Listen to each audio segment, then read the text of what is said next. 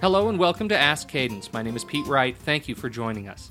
This week on the show, part 2 of our response to a reader email.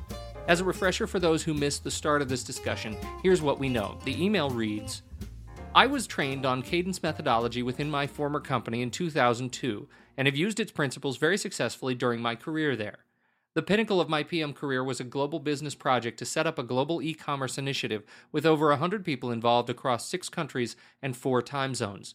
The project was delivered on time and under budget.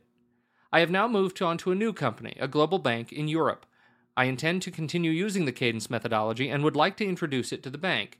Do you have any advice on how I can pick up new projects quickly while instilling a sense of trust with my new project team? Now, last week we addressed some of the key issues around introducing any new methodology to an organization. This week, we cover just how to get started and establish a sense of confidence in the new team. We join John Patton and Scott Lissett and their conversation already in progress. Now here I'm going to start using some of the Cadence terminology. For example, creating a project profile in the first meeting with the members of the project team can give them a great sense of satisfaction in that, say, this new project manager is getting things defined in a way that is pretty efficient and in a way that all of us can understand.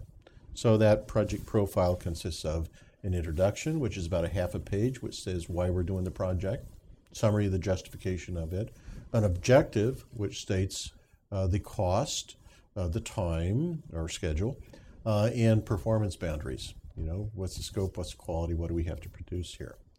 And when the team is satisfied with that, then can move on to other tools, like the work breakdown structure that the scope feeds into, like the responsibility matrix, which establishes who does what. And I really want to plug that responsibility matrix because it is a graphic tool which people understand intuitively quite quickly. Yet it is tremendous to clear up the understanding of the tasks, who ought to be working on them. And again, it's all about efficiency. Now, in this kind of economy, if you've been unemployed, then you get employed, and we're still in this recession kind of environment, planning rapidly, getting things, showing efficiency in the way you get your projects done is going to be noticed, and you're really going to be recognized inside that company as a person who can get things done.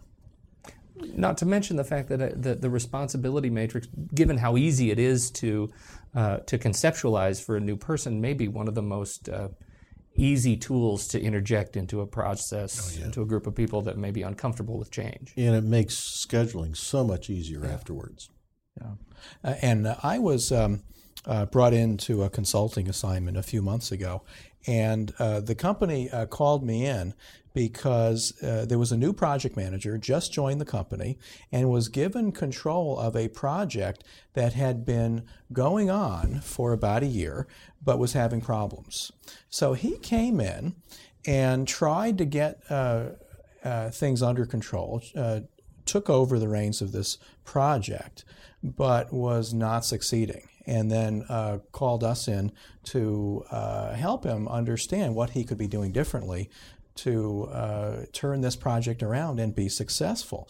And the first question I asked him was, when you came on board and you were assigned to the new project, did you conduct a project review? Did you ask all members of the team, both core team and extended team, to attend a meeting and discuss all the issues facing the project? What is the current status? Are there serious problems? Where are they? How have they been solved? What's working? What isn't working? So that you really have a baseline which to move from. And his answer was no, that he had not conducted that. And I'm curious why. I mean, I can totally see the utility of the process. I can also see why someone in that position would not move forward with the project review, because it may come off as sort of presumptive or arrogant that you're coming in, you know more than the organization about getting projects done. How do you counsel someone in that position to go in and do it smart? Well, it's very important to go in there being in a listening mode. If you're new to the company, you want to hear all different perspectives from people on the project team. You don't want anybody sweeping anything under the rug because they fear that you're going to tell them that they've been doing it wrong. You want to be in listening mode. You want to absorb, and then after the meeting, you can decide what would be the most appropriate actions to take. Now, it also could be necessary to make a go, no-go decision during that project review meeting. So that's a perfectly legitimate outcome too. But in the context of your original question here, though, if you're a newcomer coming in, taking charge of a new project, I think this is a good idea, one of the first things that should be done. Mm-hmm. You've got your choice, and it's really going to be a choice among efficiency for the team or efficiency for you. There is the option to hold a meeting not to exceed 4 hours to complete the full project review. You get some tremendously good stuff when the total group is in the context of the project today as it exists with the project manager all in the same room. The alternative is to talk to the team members one-on-one and then have a group meeting which is an hour, hour and a half. And you're going to have to gauge that on your own. So let's remember now, we're on this theme of new employee in the company being assigned a project that is underway. And Scott's just so right on and saying, you got to find out where you are and determine how much, I hesitate to use this word replanning, because I don't mean replanning. Every team will say they've planned, but the project manager should really determine how much planning needs to be done between now and the end of the project. They've got to have a great schedule. They've got to have this control tool which tells them where the project is at every moment along the way. And if there is a problem, it is often that people have not created a schedule, they've not kept the schedule updated, and responsibilities aren't clear. Scope has changed between the beginning of the project. So at least going through the steps and the motions of each of the steps of good project planning is pretty important. And there's a lot of judgment involved here on how much the team can take, how much the company can take.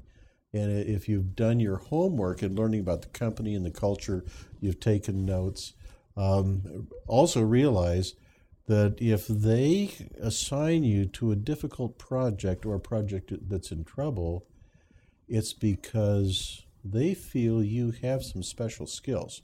So if you're given a project that's in trouble as a new hire, then realize you have a honeymoon, that they don't have anybody else that can pick it up. They're giving it to you, and they'll accept almost anything you do in order just to get this project under control. Well, and if you did your job search right, likely they hired you to bring in some of these new ideas and new skills. Well, locally, I mean, we're here in Portland as we speak, and I know of a local customer, a project manager, who's now been in 2 companies, and he's been in other companies, but these 2 jobs that he had, within the first 2 weeks of his arrival, he was given a project in chaos in each of these companies and was able to pull it out. So, when you're interviewing for a new job, let them know that you know what you're doing when it comes to projects and make sure you can back it up. But if you've got a history of successful project execution, then you should come to an interview with some cases ready and some facts ready. And that'll get you these good assignments sooner when you get on board. This is a great discussion, gents. I hope we are able in some way to help our listener who wrote in with this wonderful email. And please write us with your own story. We'd love to hear how you're doing with project management, particularly in a volatile economy. Thank you so much for listening to Ask Cadence, and we'll catch you next week.